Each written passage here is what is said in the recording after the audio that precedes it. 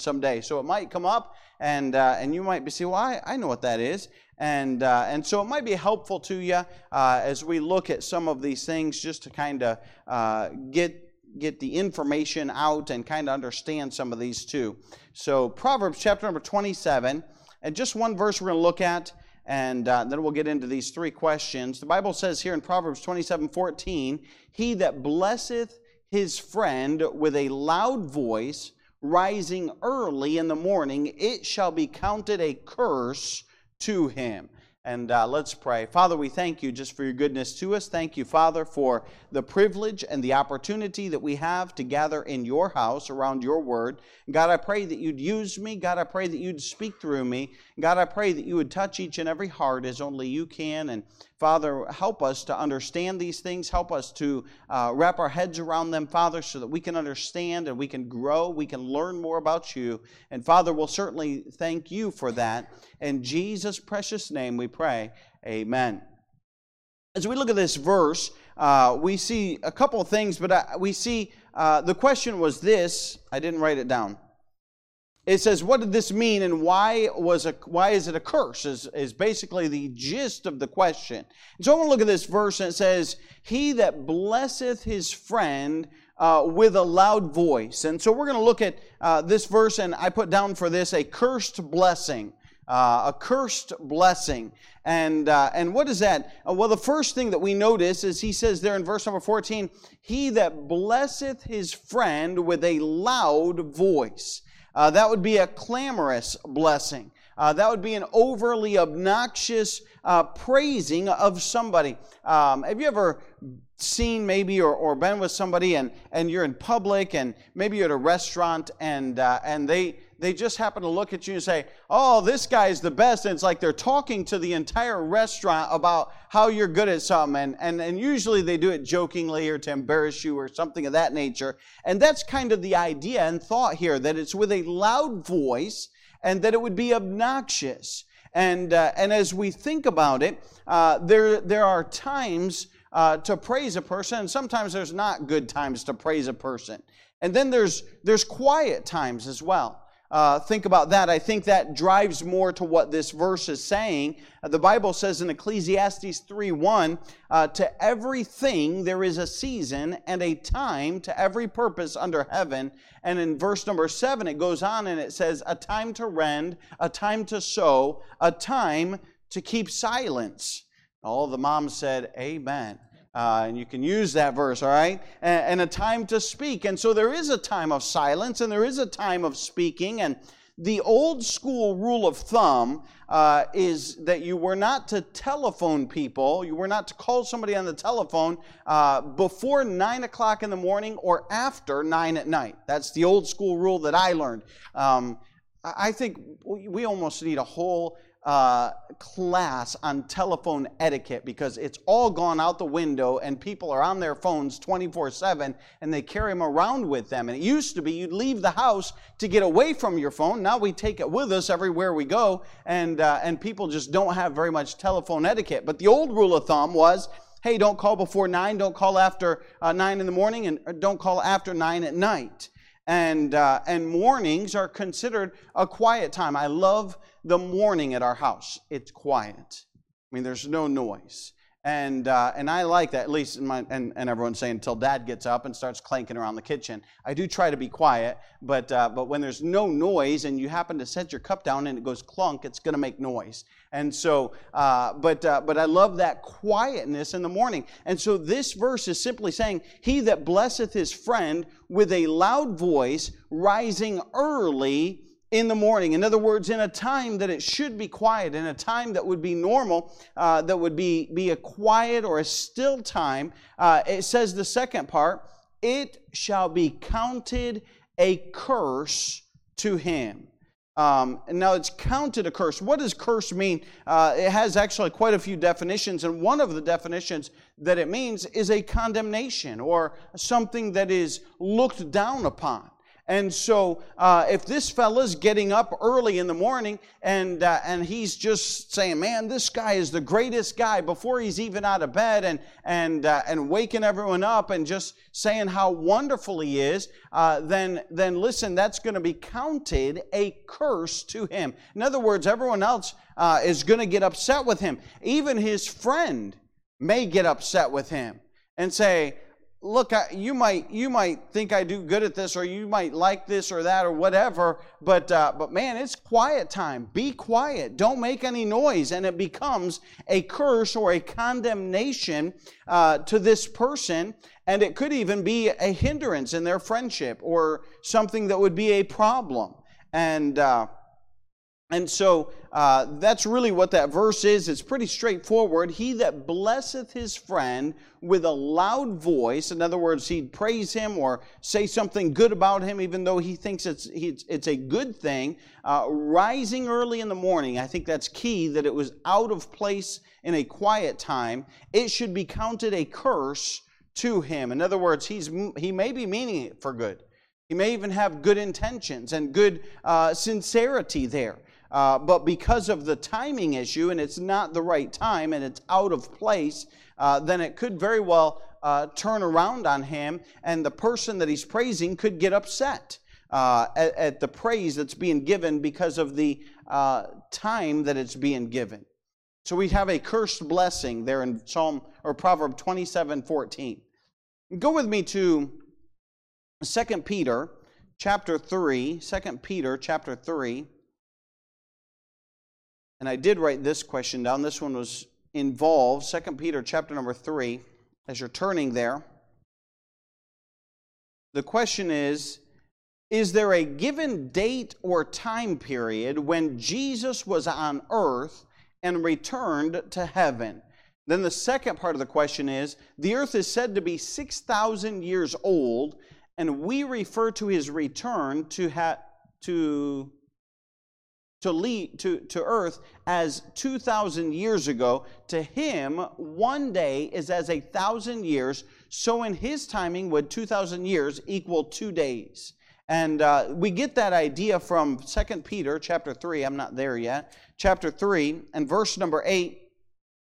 The Bible says, "But beloved, be not ignorant of this one thing, that one day is with the Lord as 1,000 years, and 1,000 years as one day." And I'll throw this out there. Let's stop right there just for a moment. We'll come back to our text here and we'll look at this and put it in context. But I thought of this verse when I did read this. Acts 1, verses 6 and 7. You can just jot them down if you want, or if you're fast, you can turn over there. Acts chapter 1 and verse 6 and 7. It says, "When they therefore were come together," let me give you the context of what's going on in Acts chapter 1. The disciples are there with Jesus Christ, and they are thinking now, well, he's going to set up his kingdom. And they had asked that, where they're going to ask that. And it says there in verse number 6, "When they were therefore come together, they asked of him, saying, Lord, wilt thou at this time restore again the kingdom of Israel? And he said unto them, It is not for you to know the times or the seasons which the Father hath put in his own power." And I just throw that verse out there to say this, that there are some things that God simply does not want us to know. One of those things being the coming of the Lord Jesus Christ. And so sometimes, and I believe a lot of times, the time frames in the Bible are difficult to find out. And I think God has some reasons for that. And when dealing with time as well, let me say this, that God's perspective on time is not the same as our perspective on time. We all measure time the same. We'll look at the clock and we know, well, 1 minute has passed. We'll know 5 minutes has passed. 1 hour has passed. And all of that registers to us. We understand, well, it's May 11th. Well, we understand where that sets in a year, what time of day it is, and all of those things, because that's how we always have thought of time. But God transcends time. And so it becomes very difficult for us to wrap our heads around how God views time. And the question really is, is that like 2 days to the Lord? Well, it's very difficult to say how God views time. Because this is one of the verses that he's given us a little bit of an idea of what he's talking about. Go with me. We're there in 2 Peter chapter number 3. And let's look at the context of this passage and what he's talking about. So he said there in verse number 8 that the 1 day is with the Lord is 1,000 years, and 1,000 years is 1 day. So let's find out what he's talking about. In 2 Peter chapter 3 and verse number 1, he says this second epistle, beloved, I now write unto you, in both which I stir up your pure mind by way of remembrance, that ye may be mindful of the words which were spoken before by the holy prophets, and of the commandment of us, the apostles, or of the Lord and Savior. Verse 3, knowing this first, that there shall come in the last days scoffers walking after their own lust. So he's getting ready to dive into end time stuff. Verse number 4. And saying, where is the promise of his coming? For since the fathers fell asleep, all things continue as they were from the beginning of the creation. For this they willingly are ignorant of, that by the word of God the heavens were of old, the earth standing out of the water and in the water, whereby the world that then was, being overflowed with water, perished. That's talking about the worldwide flood that took over the entire world. He's just referencing it as a point in time. And go on to verse number 7. But the heavens and the earth, which are now by the same word, are kept in store, reserved unto fire against the day of judgment and perdition of ungodly men. But beloved, be not ignorant of this one thing, that 1 day is with the Lord as 1,000 years, and 1,000 years as 1 day. The Lord is not slack concerning his promise, as some men count slackness, but is long-suffering to usward, not willing that any should perish, but that all should come to repentance. So he asks the question in verse number 4. He says, hey, the scoffers are saying, where is the coming of the Lord? And he goes on and he says, this is the scoffers. This is what they're saying. Hey, time continues to go on as it always has. We know that the flood took place and that was a judgment of God, but yet there's still, time just keeps marching on, and men are just as wicked and just as evil today as they were in the past. And they're saying, hey, where is his coming? And his answer is there in verse number 8, that he says, hey, listen, God doesn't view time the same way we do. And so 1,000 years to us, we're like, man, that's a long time. I read in the Bible and I see how those men lived until they were 800-900 years old. And I think to myself, man, I don't know that I'd want to live that long, to be honest with you. I don't know. I'm sure that their health held up better. I'm sure that things were different. And I don't know exactly how it all happened, but man, we look at 1,000 years and we say, man, that is a long time. I mean, if you live to be 100, that's doing good these days, and that would be 10 times. That would be, people that would live 110 times over. And so he's just simply pointing out the fact that God doesn't view time like we view time. And so, for instance, for God, it's a short amount of time that has passed. And so, for us to really understand that is difficult, but understand that he is talking about the coming of Christ, and he's talking about the time period and how much time has passed. And I just want to mention this on counting of days. Our calendar, and then we'll get to the second half of that question that dealt with, or the first part of the question, rather, that was given the date or time period when Jesus was on earth and returned to heaven. Our calendar makes use of the initials BC and AD. And I never did understand this. And while I was looking this up today, I thought I still don't understand why they use English BC before Christ. I could not find any other meaning for BC. It's before Christ. That's what it stands for. And AD, they use Latin Anno Domini. I wrote it down. Yeah, Domini, which means the year of the Lord's dominance. It's actually, that's a shortened phrase, Anno Domini. It goes on to say de Deo or of the Lord, and in Latin, and that's a Latin phrase.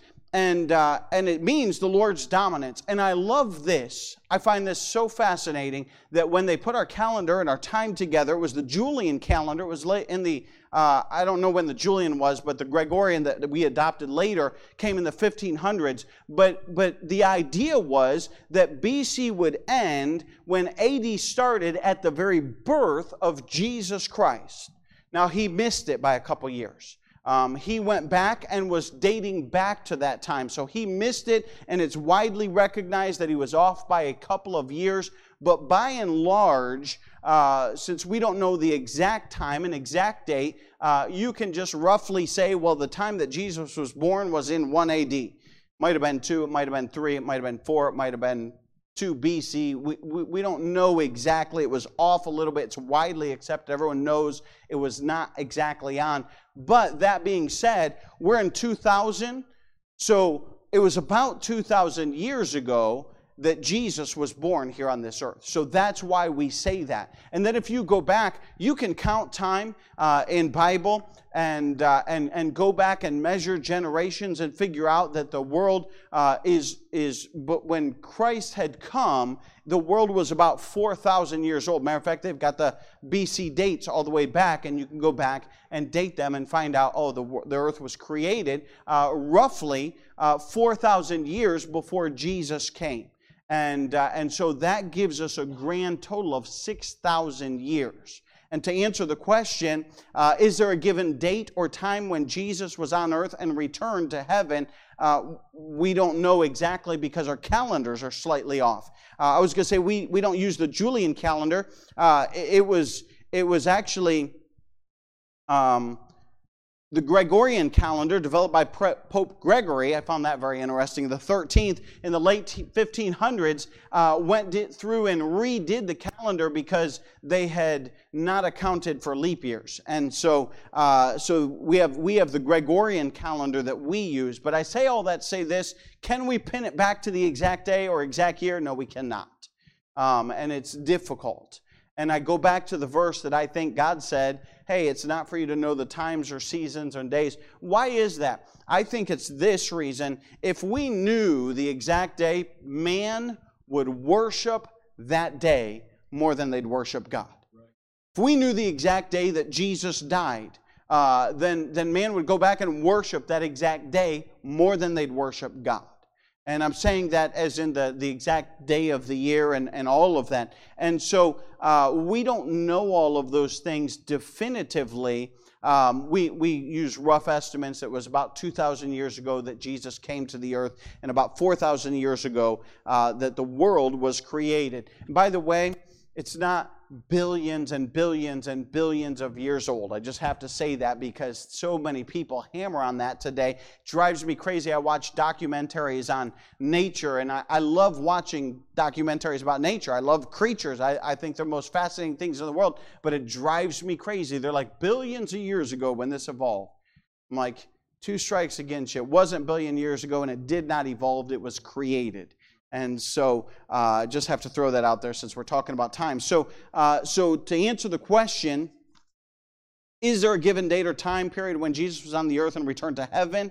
We don't know exactly, but we do know it was roughly 2,000 years ago. Of course, we're in 2022, so it would be 2,020 years ago, 22 years ago, that he was born on this earth. We do know that he lived roughly 33 years before he died. And so you can kind of put an idea of where it was that he died. And so to him, I would assume based on this verse, it was like 2 days ago, because 1,000 years is as one day, or 1,000 years is as one day to the Lord. And so, yes, it would be like two days ago to him, based on that verse.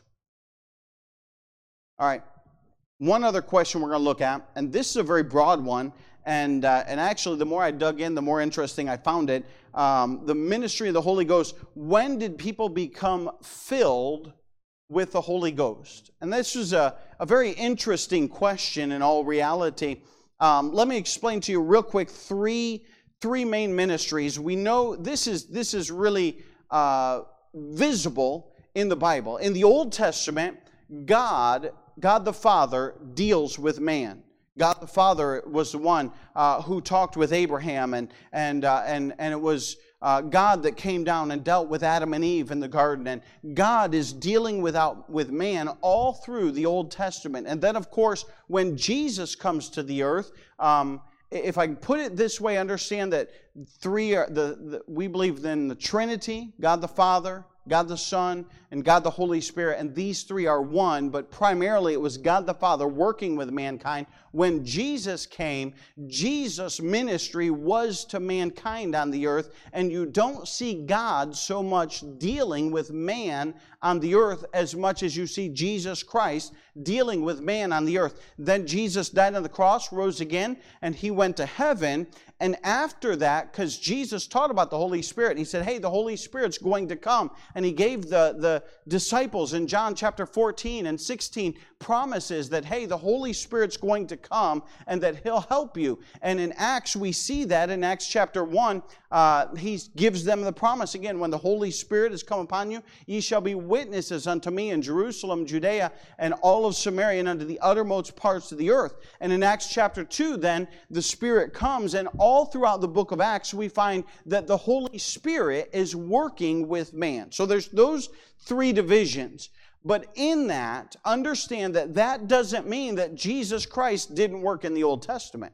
We go back and we can find Old Testament dealings where Jesus Christ was physically present on earth. We can go find Old Testament references where the Holy Spirit, and we're going to look at those, was working on earth. And so understand that those are just broad sweeping terms, and they don't mean that the Holy Spirit did not work. Go with me to Genesis chapter number 1. We're just going to look at a few of these. But Genesis chapter number 1, and creation especially, is important that we see all three, God the Father, God the Son, and God the Holy Spirit, active in creation. And I believe this is very important. The Bible says in Genesis chapter number 1, and verse number 2,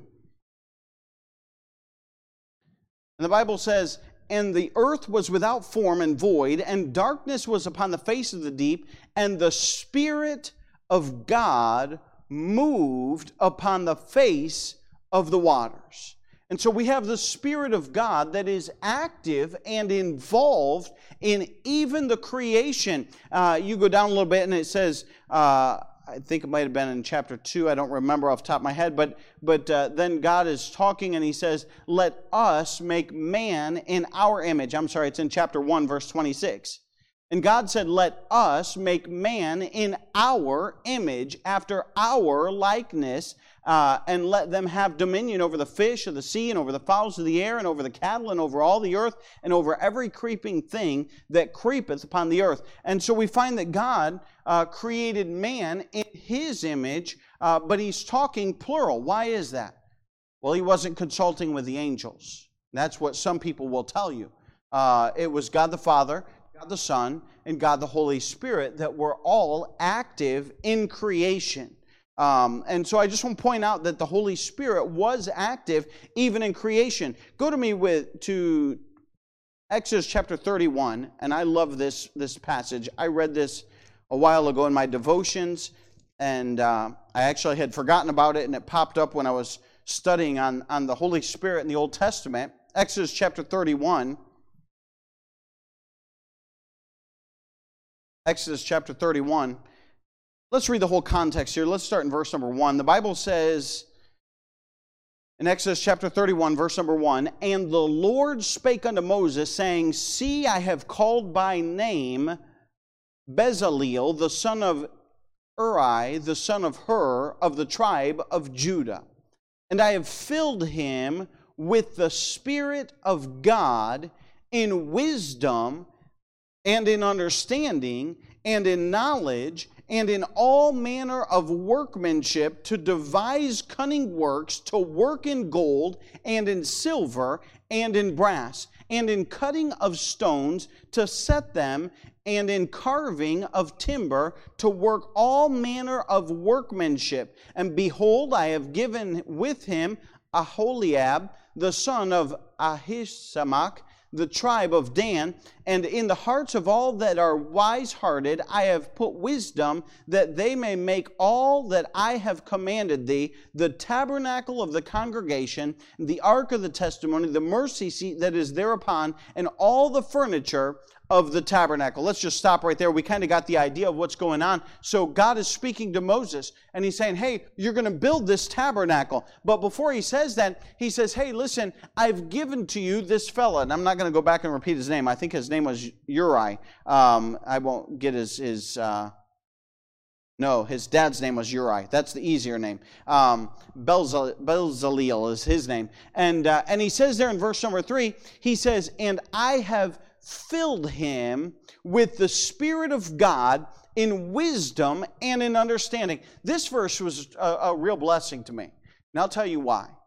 We think of the Spirit of God, we think of spiritual works that are going on. When we think of the Spirit of God, we think of a prophet that is prophesying and speaking. We think of witnessing, like in Acts chapter 1 and verse number 8. And that is a ministry of the Holy Spirit. Don't get me wrong. Don't delete that from your mind. But in this passage, we find that the Spirit of God came upon not a prophet, not a man of God, but a regular laborer who worked with gold, who worked with wood, who worked under the fashions of carving and making and manufacturing stuff. We're talking about a guy who was handy at fixing and building and making stuff, but the Spirit of God didn't come upon him to prophesy. The Spirit of God came upon him so that he could build the tabernacle of God. And I just love that.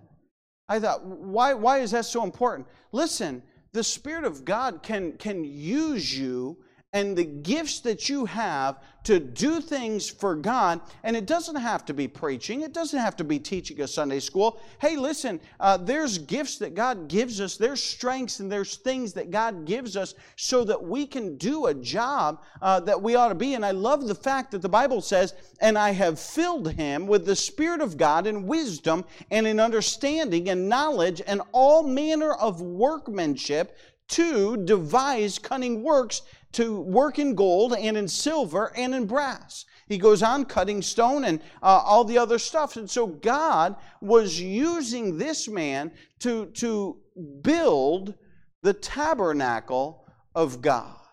I just love that. I feel like that's so important.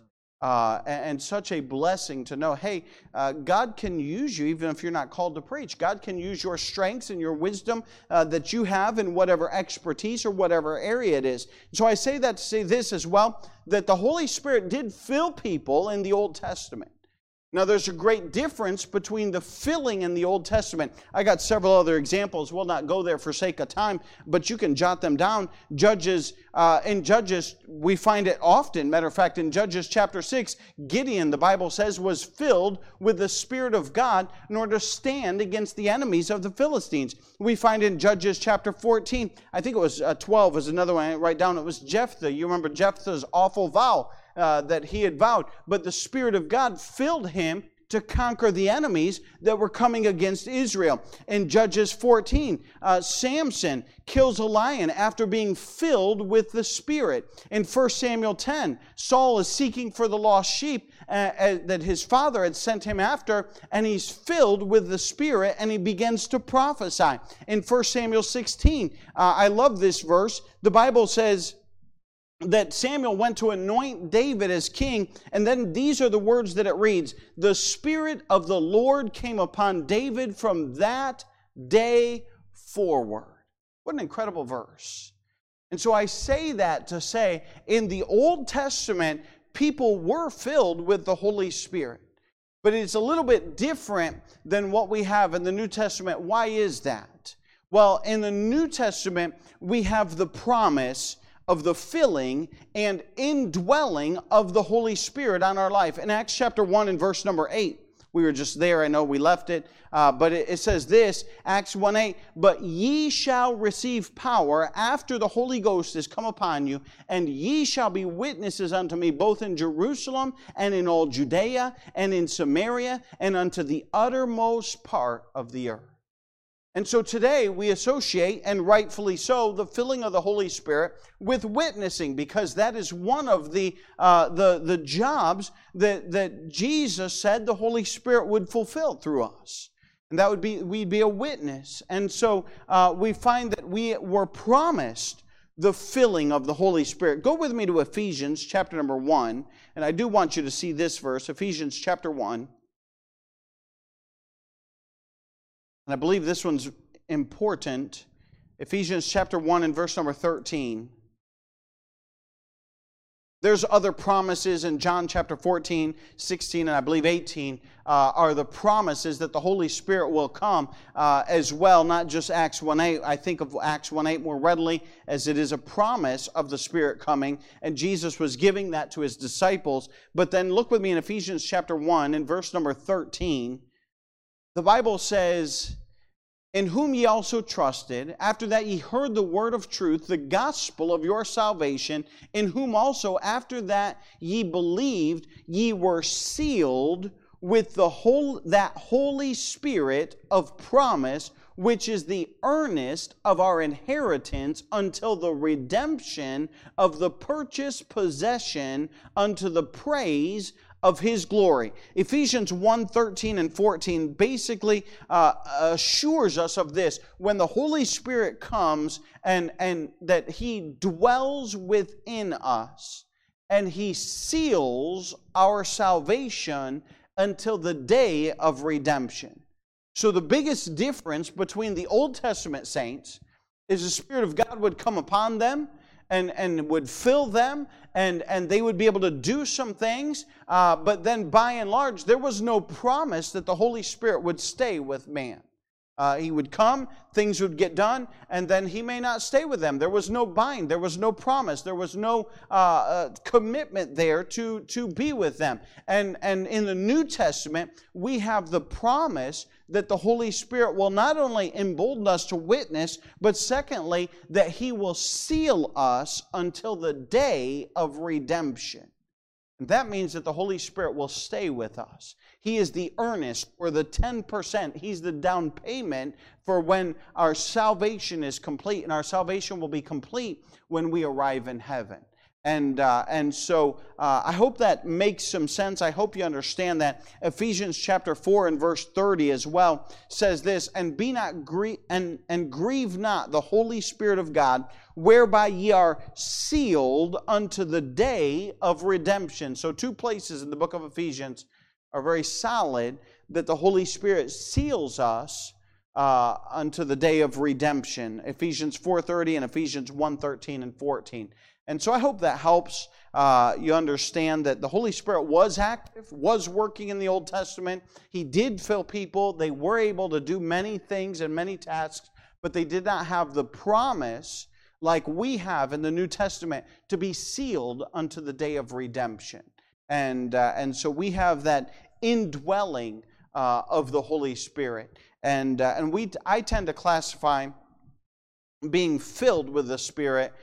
There's that verse, I should have thought of that in Ephesians. Be filled with the Spirit is actually a command. And that is not that the Holy Spirit would come and fill us, but that we would submit ourselves to the control of God. That's the difference. And so understand that. But the Holy Spirit did fill people in the Old Testament, did use people in the Old Testament, and He uses people in the New Testament, and we have to be submitted to Him. In other words, God's not going to forcefully take over our life. We've got to be willing and saying, "God, I want to be used of You," and submit ourselves to Him. So just those three questions. I hope and pray that that's a help and a blessing to you. So we stand to our feet. We'll have a short invitation.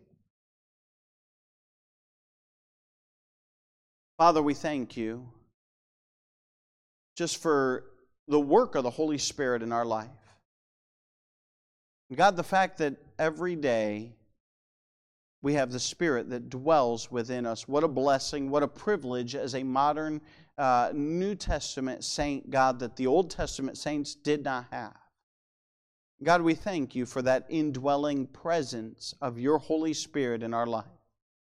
God, I pray that you'd help us to be submitted to Him. And God, to allow Him to use us, to allow Him to work through us, to allow Him, God, to work through our lives. God will certainly thank you for that. God, I pray as we've gone over times and we've gone over that verse in Proverbs, God, that you would help us to apply those to our lives, God, and to even as we study your word, to have a greater desire to understand each and every word of it. Father, we'll thank you for that. In Jesus' precious name I pray. Amen.